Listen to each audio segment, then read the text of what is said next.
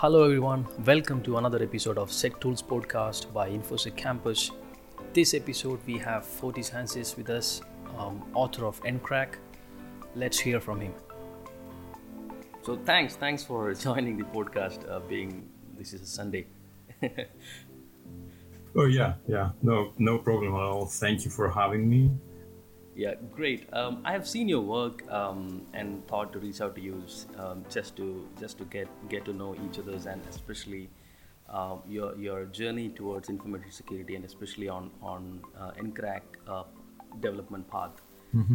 So do you like to start with explaining how you get into InfoSec and how you get into the Nmap field? Right. So it's a kind of a long story. So I'll try to be as brief as possible.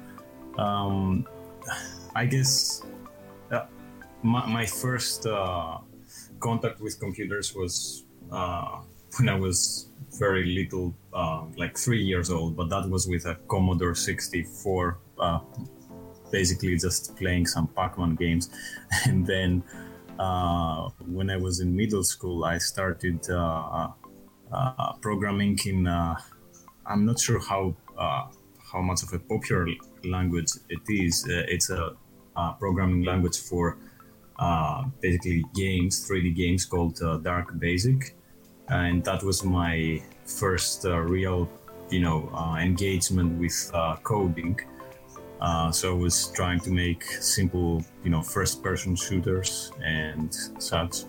And then after a few years, I got more serious. Then I also started my degree in computer engineering.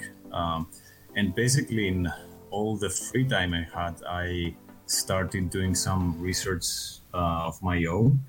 And for some reason, I was more attracted to network security. So I started reading articles on raw sockets and how you could create your tools to basically do packet crafting and create your own, TCP IP datagrams or your own whatever protocol packets.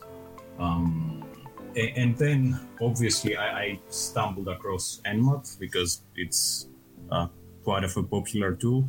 I started reading some of its source code.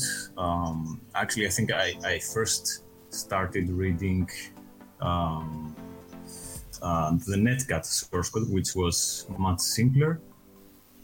And both tools were written in C, so that was actually quite convenient because it was my favorite language, and I had realized by then that was the main language that I needed to learn in order to delve into more of the computer security internals.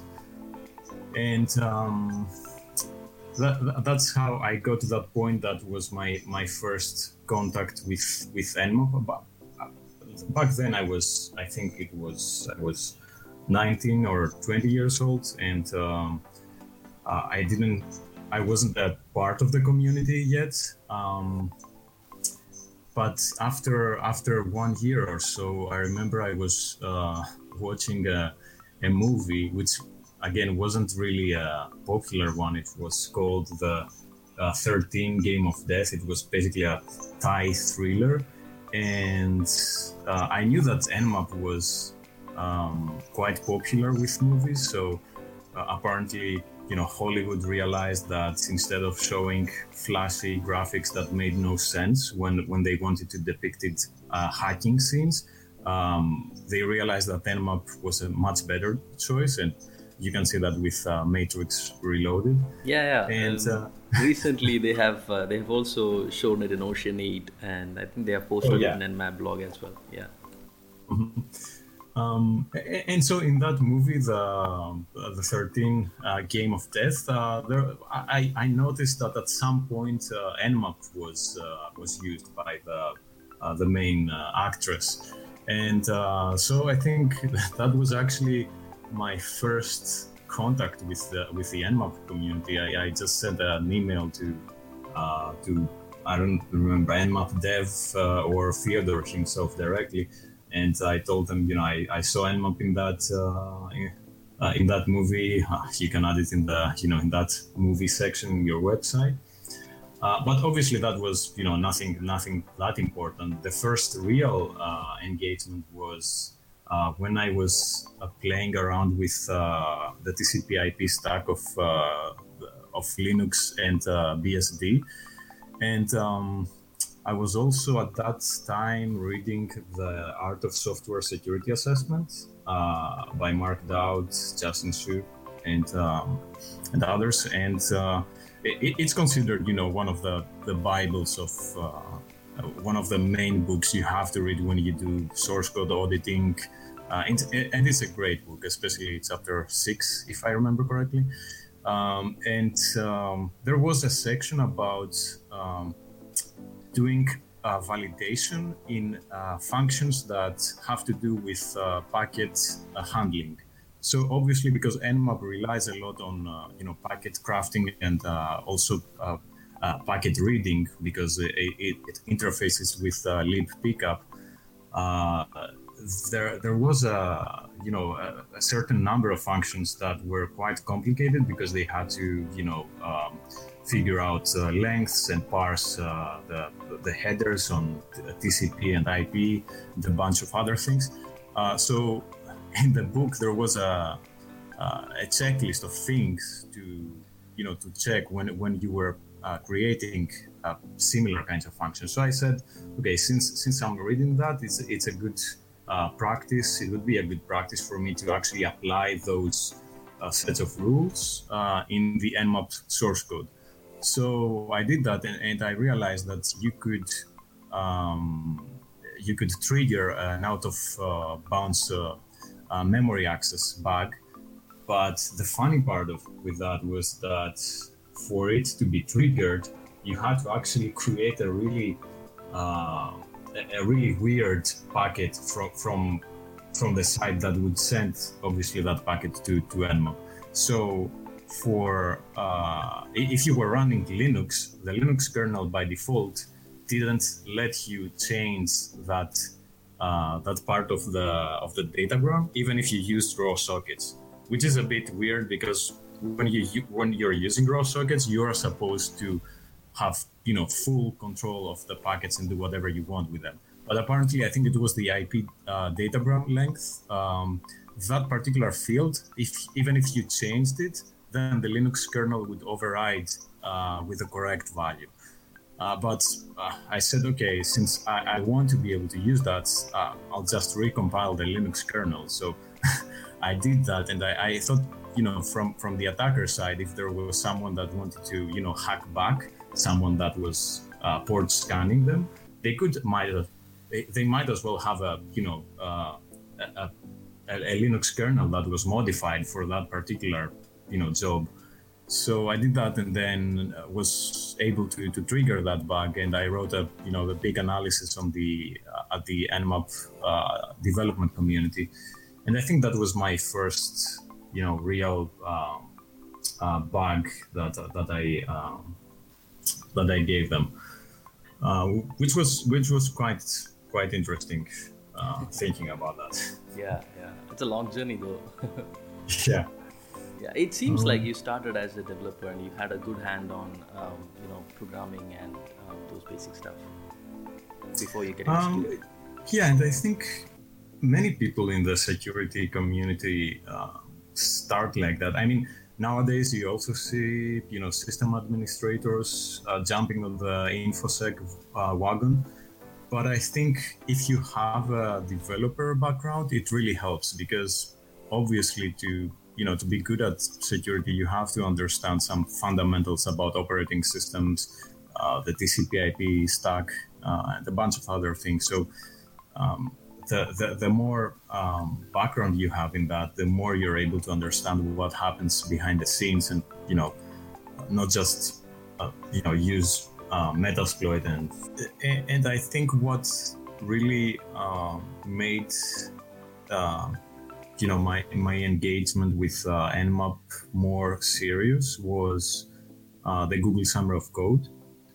which, by the way, is an amazing program. And I mean, especially if you're an undergraduate student, you can gain a lot of experience. And I highly recommend that to anyone that is in that stage. And it was also funny how that's the whole thing started. It was 2009 back then, and I had already submitted that out of bounds memory access bug. I had done some additional fixes and contributions to the Nmap project by then, and I said this is a very good timing. I mean, I had quite a considerable amount of free time, I would say, because I was a student, and I thought that was a great way to spend my summer. So I applied for a Google Summer of Code.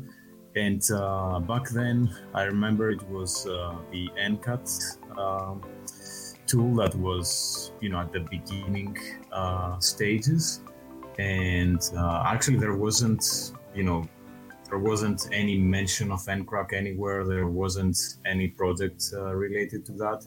Of course, there were two other, popular brute forcing tools, Hydra and Medusa. The Nmap community has a particular web page that lists a bunch of ideas related to the Google Summer of Code of each year, and I decided that Ncrack seemed quite interesting to me, so I said I'll apply for that as one of the main projects to develop during Summer of Code. And when a couple of weeks passed, and I received an email from Fyodor, and he said, "You know what? I have a better idea for you." He had been thinking for quite some time that he wanted to have a network authentication cracking tool as part of the Nmap project, and he said that would be based on the libraries that the Nmap project had developed for socket handling. So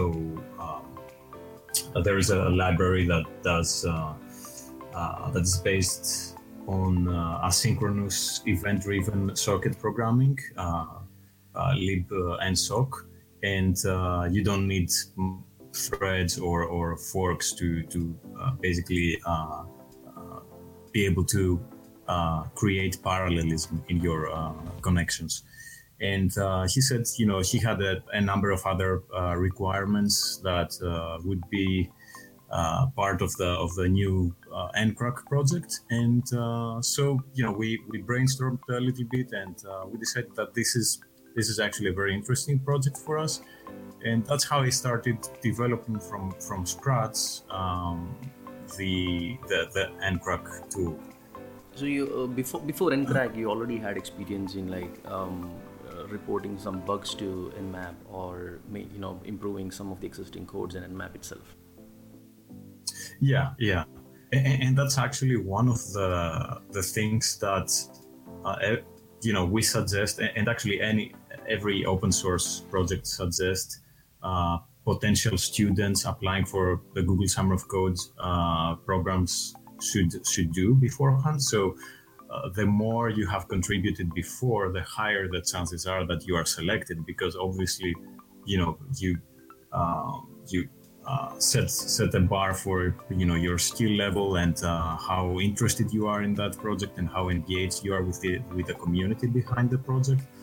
And it's actually one of the most important things. Yeah, I think it's good to have a good handhold on the existing source code, so we know the areas where an improvement is required. Mm-hmm. Yeah, and the Nmap project is I mean, it has grown to become a very large project consisting of a number of tools. It's not just like the simple port scanner that it started back when it was published in Phrack. And it's amazing to see how much the Google Summer of Code students have contributed to the whole project all these years. Most of all these additional tools like Ncrack, Nping, Ncat, parts of Nmap, the Nmap scripting engine, all of these have been written mainly by students during the Google Summer of Code. So it's quite interesting to see how much, Yeah, I think it's that's correct. I mean, as you said, it has grown so big because initially it was just a port scanning tool, and now it is more of a complete reconnaissance and also have authentication cracking and a bunch of other stuffs. Improvising the script engines and authentication brute force mechanisms, etc., etc. Do you see difficulties or what is the challenges that you see now when you try to improvise these tools or the functionalities? Because initially it was, I don't say it's easy, but compared to today's world, when you have more protection mechanisms and the operating system itself is fairly intelligent, I would say, to detect these kind of packet mechanisms or packet scanning mechanisms and then block some of them. And how do you see the challenges in improvising the tools? So that's a really good question, and it has so many different factors that we could analyze.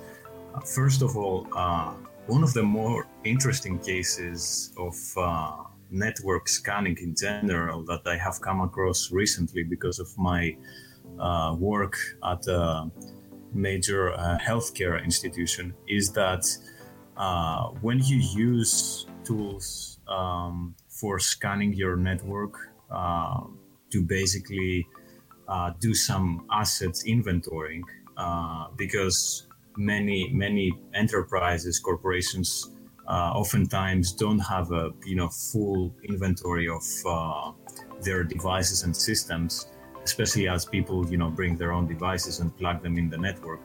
So with healthcare institutions, even if you sometimes you can conduct a simple version detection or operating system fingerprinting scanning, or sometimes even a simple port scanning, and medical devices on the network are so sensitive that even a simple scan can break them, can make them crash and reboot, or take them out of the network essentially. So that's a very interesting case, and basically it's not really Nmap's the Nmap development community's part to necessarily do something about that, but it's how you handle the tool itself. I mean, there's only so much you can do with when you send SYN packets or some other additional packets to recognize the individual service that is listening on its port. You can obviously, as an operator of the tool, configure the timing, how aggressive you want to be, how slow or stealthy you want to be, and I guess that's one part of the equation. The other part is how robust your version detection is. So now with so many Internet of Things devices, medical devices, everything basically is connected to the network. So it's actually interesting to see how much the version detection can do in those cases when it needs to recognize some obscure service. Or think about, for example, SCADA systems, industrial control systems. These have some really obscure services that normally you don't get to see so often on the internet, at least. So you don't have a very good, basis, like a database that you can sort of reference to be able to detect those services. So that's why, for example, one of the most interesting aspects of the version detection engine is that anyone can contribute to fingerprints to Nmap's database, and these are a major factor for improving the engine. The other part is using machine learning algorithms to sort of improve again the accuracy and precision of these version detection capabilities. So with Ncrack, for example, for network authentication cracking, in that regards, I've tried to find a golden ratio between accuracy and speed. So, and that's what I think is one of the main things that sets Ncrack apart from other similar brute forcing tools, is that when it sees that, when it detects that the network conditions or the replies from the server, so for example, if you get a lot of TCP resets or timeouts in your connections, when it detects that, it tries to back off and not accidentally cause a denial of service attack against the server. So it has a sort of intelligent core engine that tries to figure out these things. And try to find a balance between the speed and accuracy, and that's a hard thing to do oftentimes. It's like having a simple, I wouldn't say it's similar to the TCP congestion avoidance algorithm, because that's even more complicated, and that's something that Nmap tries to replicate up to a point, but Ncrack tries to do a similar thing but on top of TCP. Because it doesn't use raw sockets, everything has to be based on top of TCP. You can, you can run it without even root privileges. So it's simple networking stuff. Yeah. When you said before you start developing Ncrack from scratch, you already knew that there were existing authentication brute force tools. Were there any considerations on building the similar kind of technologies or similar kind of brute forcing methodologies into Ncrack? What were your main focus for building Ncrack?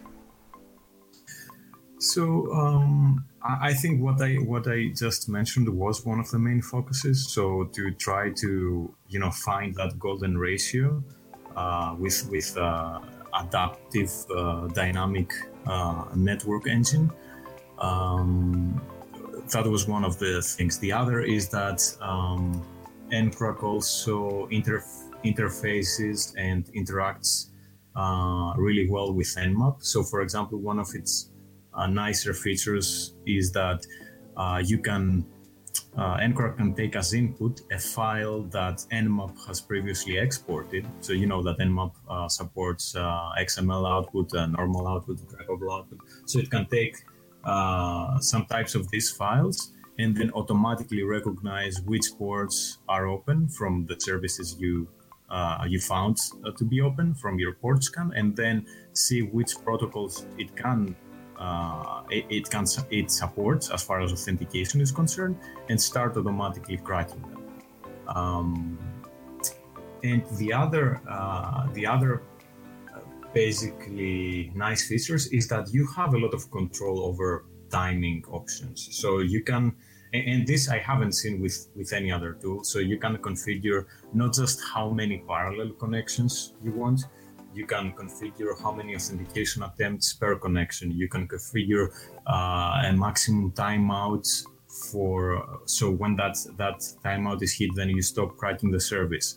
You can configure things such as the maximum parallel limits in terms of all the hosts that you're cracking, not just an individual host. So you have that granularity of all these options. So they can be per service, per host, or or global. So you want to apply like a maximum connection limit of, I don't know, 100 connections, but then for each host, you want just 10 connections open in parallel at the same time. So you have all this control, or you even have timing templates that's similar to what Nmap has. So the minus capital T option, 1 for really slow, or 0 for really slow and stealthy, and 5 for super aggressive and fast. And this basically gives sysadmins or information security professionals quite a bit of control when they use it. Yeah, that's right. I don't know if it's a particular use case, but I'm just curious to know, is there any use cases maybe you can see more to use Ncrack from maybe an NSE? I don't know if that is doable. So you mean if you can execute it from NSE, or how it compares with the NSE brute Not force really. script? So, for example, if I'm creating an NSE script, can I use any functionalities of Ncrack, similar like how I import maybe an HTTP library or maybe a spider library that is already existing in NSE? Do I have any interface between Ncrack and NSE scripts? Yeah, so no, unfortunately, you cannot do that. The way that Ncrack is written is that it does have a modular architecture, but it doesn't really have libraries of its own that you could import in other tools. The only and even one particular library that I had to basically write myself, which is based on the OpenSSH source code, and that was for the SSH module. I had to modify the OpenSSH client source code so that it is able to interface with the same way that Ncrack uses its sockets, because OpenSSH uses its own socket abstraction layer, and it has it basically uses its own parallelism, a simpler library that makes parallelism possible. But also you don't really need parallelism, I guess, in when you just are an SSH client. So, but the thing is that you can't just there isn't really a library of OpenSSH that you could just that you're just able to interface with the NSOC library that Ncrack uses for its socket layer. So I had to modify all these parts that basically, do any network write or network read. All these functions that had to do with that, and then interface them with the Ncrack SSH module, and that was quite a lot of work. But all the other modules are basically just individual modules. So they implement the authentication phase of each protocol. So for FTP, for I don't know, whatever telnet, it's really easy. For RDP, which is the most complicated protocol I have come across, at least for authentication, it's basically Ncrack implements on its own inside the module, the RDP module, all the packets that need to be exchanged between the RDP server and the client side, which would be Ncrack, to implement all the packets that need to be exchanged until the authentication phase. Mm-hmm. Okay, yeah, get it. You already mentioned the challenges challenges in scanning maybe SCADA networks or working on maybe some of the IoT protocols. Do you see these modern internet technologies like IoTs, to be very precise, is influencing Nmap development drastically? You mean in terms of what aspect of development? Like maybe an authentication before. So you see different authentication protocols used in maybe an IoT, though they are actually using a lot of traditional protocols in general. But if they use any custom authentication methods or any of these IoT devices influence Nmap development in general? So I wouldn't necessarily say so, but it really depends. At this point, I think, for example, the Nmap scripting engine already supports a lot of really a great variety of protocols that would need some additional payloads. So, and that's actually again thanks to different user contributions.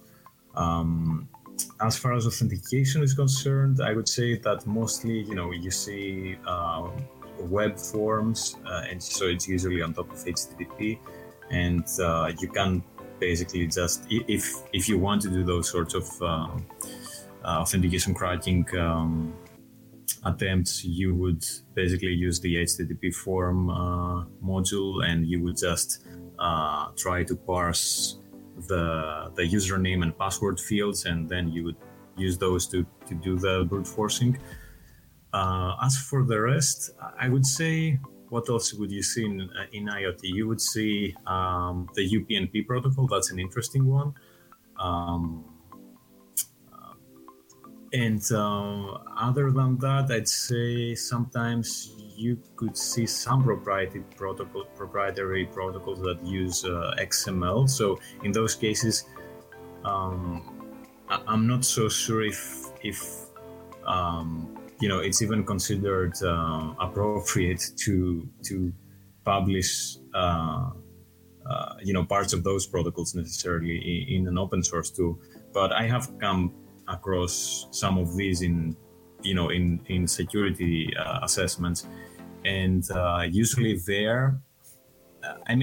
there's a point up to which you can rely on open source tools. After a point, you have to write your own custom tools that will help you exploit or just enumerate a complex proprietary protocol. And usually that tool won't be able to be published as an open source because it would be violating an NDA or something. Yeah. But for open source protocols, as long as they are open and out there, I guess NSC has done a really great job at the variety of things it provides. Yeah, I think now they have, I don't know, more than 500 plus NSEs, and even Nmap itself will actually cover up most of the protocols that we could imagine. And that should ideally cover up what is currently running in any internet-facing applications and systems. Yeah.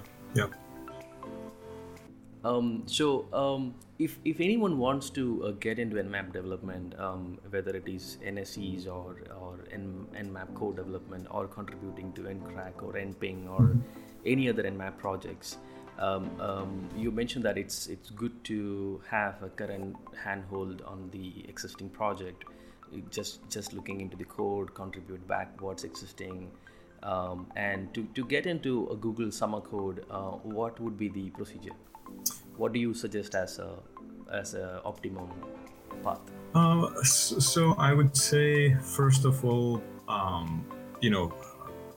initiate some sort of engagement with the Nmap community. Reporting a bug is the simplest thing you could do, for example. So, if you are a regular user of Nmap, at some point you might say it's crashing or, not reporting the right thing. And that happens with every project. So first thing, report the bug, send it to GitHub or the Nmap dev mailing list, and start from there. If you can even write a simple fix, that's even better. The other thing is that with NSC nowadays, it's even easier to contribute, a number of NSC scripts because it uses Lua, which is a scripting language much easier than writing C or C++ code. It's very self-contained. It already supports a huge amount of libraries that you can rely on to write those scripts. And it can be, even a very simple thing like, a simple enumeration of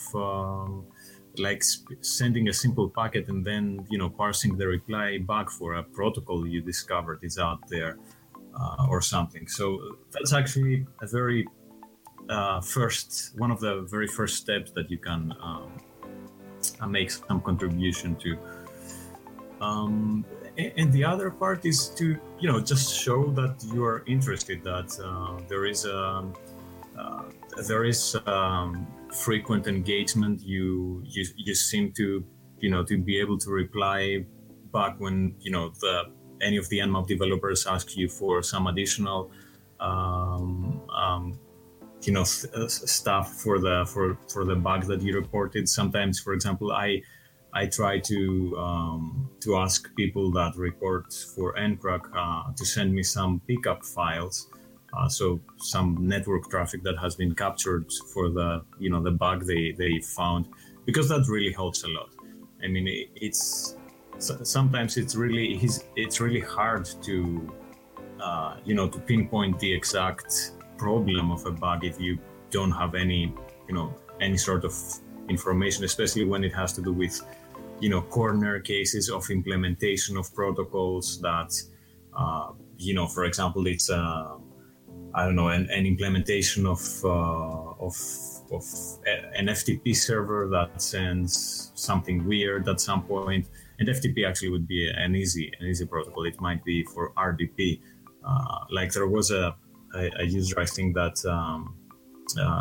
told me that whenever you have a splash screen on when you connect to the RDP, then Ncrack would not be able to identify that, because that's an additional packet that in default installations of RDP servers in all the Windows environments, it wasn't there. So that's like an extra step that an administrator would take, and I wasn't aware that would change the way that the authentication phase would work. So for them to send me a pickup file would really help, because I would see what these extra packets are in that state. Things like that. And basically, if you have codes on GitHub, if a student has already some of his own projects, I remember that I'm not sure how much it counted back then when I first applied for Google Summer of Code, but that coincided with me writing an article for Phrack at that point. So I had done some research on TCP exploitation, and it was later published on Phrack number 66. So the article called Exploiting the TCP Persist Timer Infiniteness. And I had told in my application to the Nmap project for the Google Summer of Code that that's one of the things that I have personally done, which is related to network security, which showed my interest in network internals and all that. And I think that also counted, like show that you have done some things of your own, some research. It doesn't have to be that thing necessarily, like network internals, but like having written your own simple tool that does packet crafting or like an extension for some other open source project that is related to security. All of these things obviously matter and are taken into account in the student selection process. Yeah, that's a good advice, Fotis. Appreciate your time on that. And do you want to talk about your other projects? I saw you have actually worked on a lot of other open source projects as well. Yes. So basically, one other thing that I have been working on lately. It's not really carved to stone yet, but I am planning to write a book, and it will be related to network security, but that's really at its very early stages. So now I'm brainstorming ideas and talking with some publishers. So I'm not even sure if that's going to necessarily be 100% certain project, but it's something I have been contemplating for some time. The other thing is that due to my work, I have been also been doing some research on medical devices and medical device security and healthcare institution security in general, and that's a really interesting field because first of all, a lot of medical devices are really sensitive, as I said, to network scanning, and not just that, they are quite old, and there's also a problem there that by the time they are approved by the FDA and are in the market, they are already using outdated software, outdated operating systems, really old security practices. So they're really easily exploitable, and makes them a very interesting thing to do research on. So that was why I actually recently developed an Ncrack module for the DICOM protocol. So DICOM is one of the most prevalent protocols used inside healthcare delivery organizations, because it is used as a protocol to transfer medical records and medical images. It's actually interesting because DICOM is at the same time both a file protocol and a network protocol. And it's quite complicated. You can see that DICOM libraries are fundamentally broken because of the fact that it is so complex and you have to do a lot of parsing. And we all know that parsers are the worst possible thing to write correctly without any bugs. So you find all sorts of problems there. So that's actually one of my side projects. Yeah, it's an interesting stuff. Yeah. Recently we also did with Paulino Calderon from Nmap and Evangelos Dermazoglu, who was actually my mentee during the last Google Summer of Code.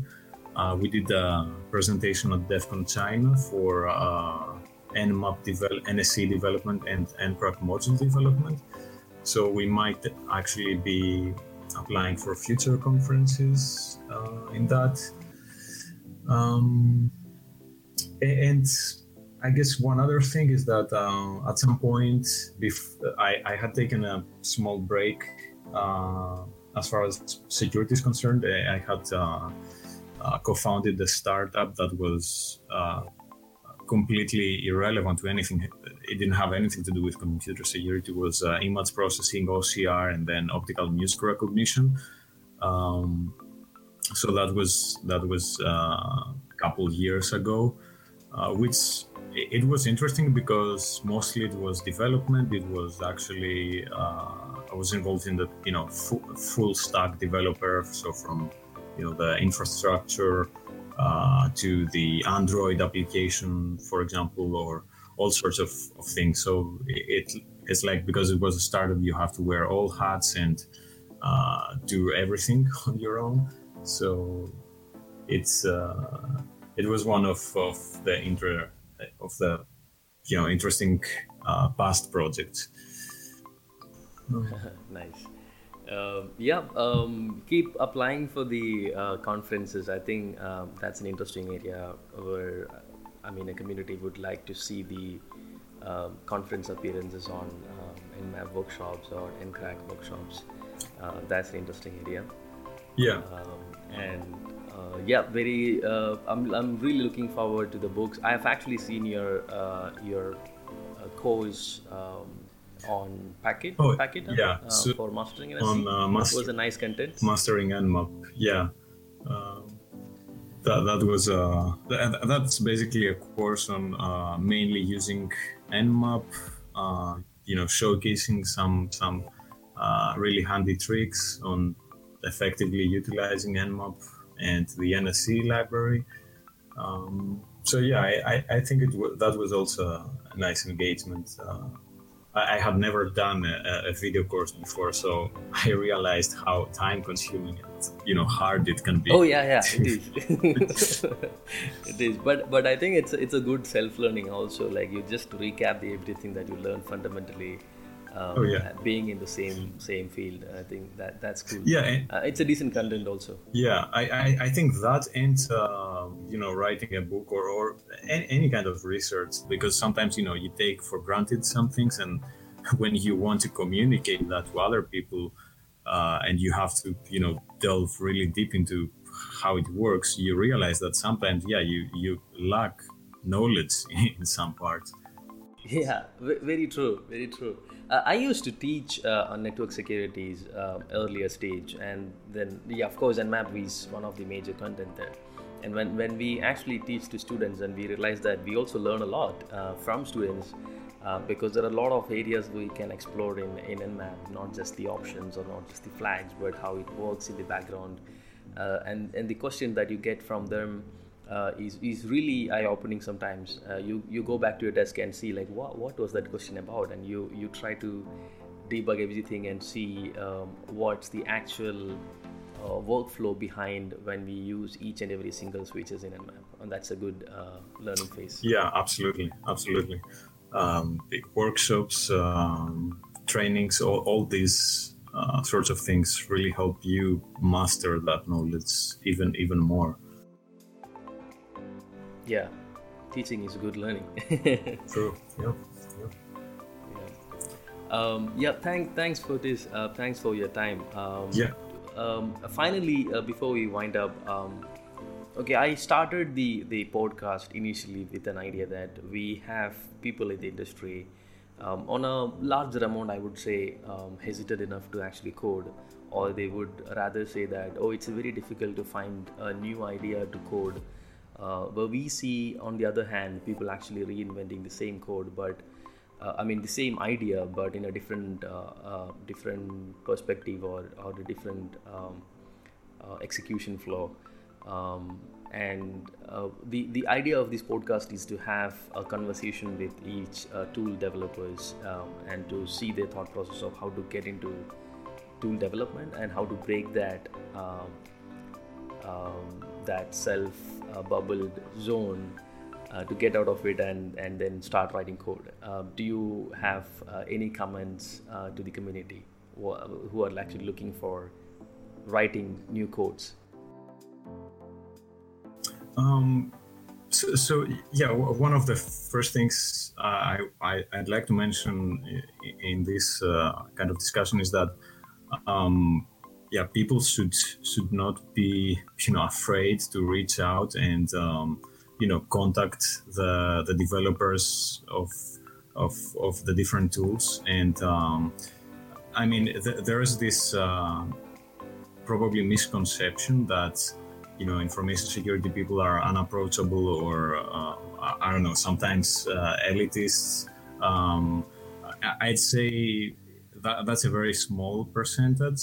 Fundamentally, most people they actually I think they enjoy having these kinds of conversations. And for example, on that note, people shouldn't be afraid to ask for help or reach out to report things that are that pertain to the different open source tools. So don't people shouldn't be afraid to, report a bug because they might sound weird, or they shouldn't,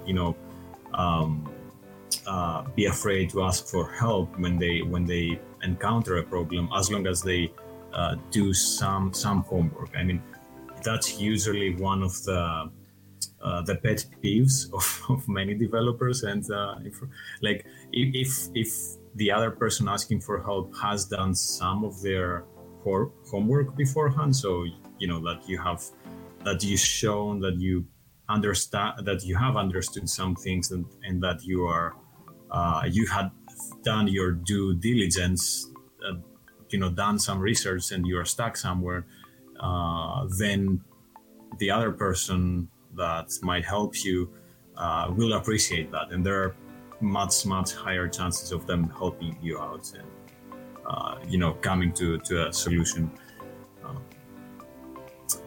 So I think that's one of the most important things. Also, as I said, having showing that you are interested by submitting your own contributions wherever you can, even simple bug reports, even brainstorming ideas like a feature request. It doesn't necessarily mean that feature is going to be built, because most of the times open source developers, like me and most other people I know, they usually have full-time jobs. Like development of the open source tools isn't necessarily their main job, so they might not be able to do that thing right away, or reply right away. But it's actually I would say inspiring, and very nice to have people reaching out to you and asking for new features or new brainstorming new ideas, because that shows that people are interested in your software, and then you have even more incentive and motivation to keep developing it, and I think that's fundamentally true for everyone out there. Yeah, very, very correctly said that. Thanks for this. Thanks for your time. Thanks for your valuable suggestions and sharing your wonderful experience. Yeah, thank you for having me. It's been a pleasure. Thanks everyone for listening to the podcast. We will talk next month with other tool authors and their experience. Bye-bye.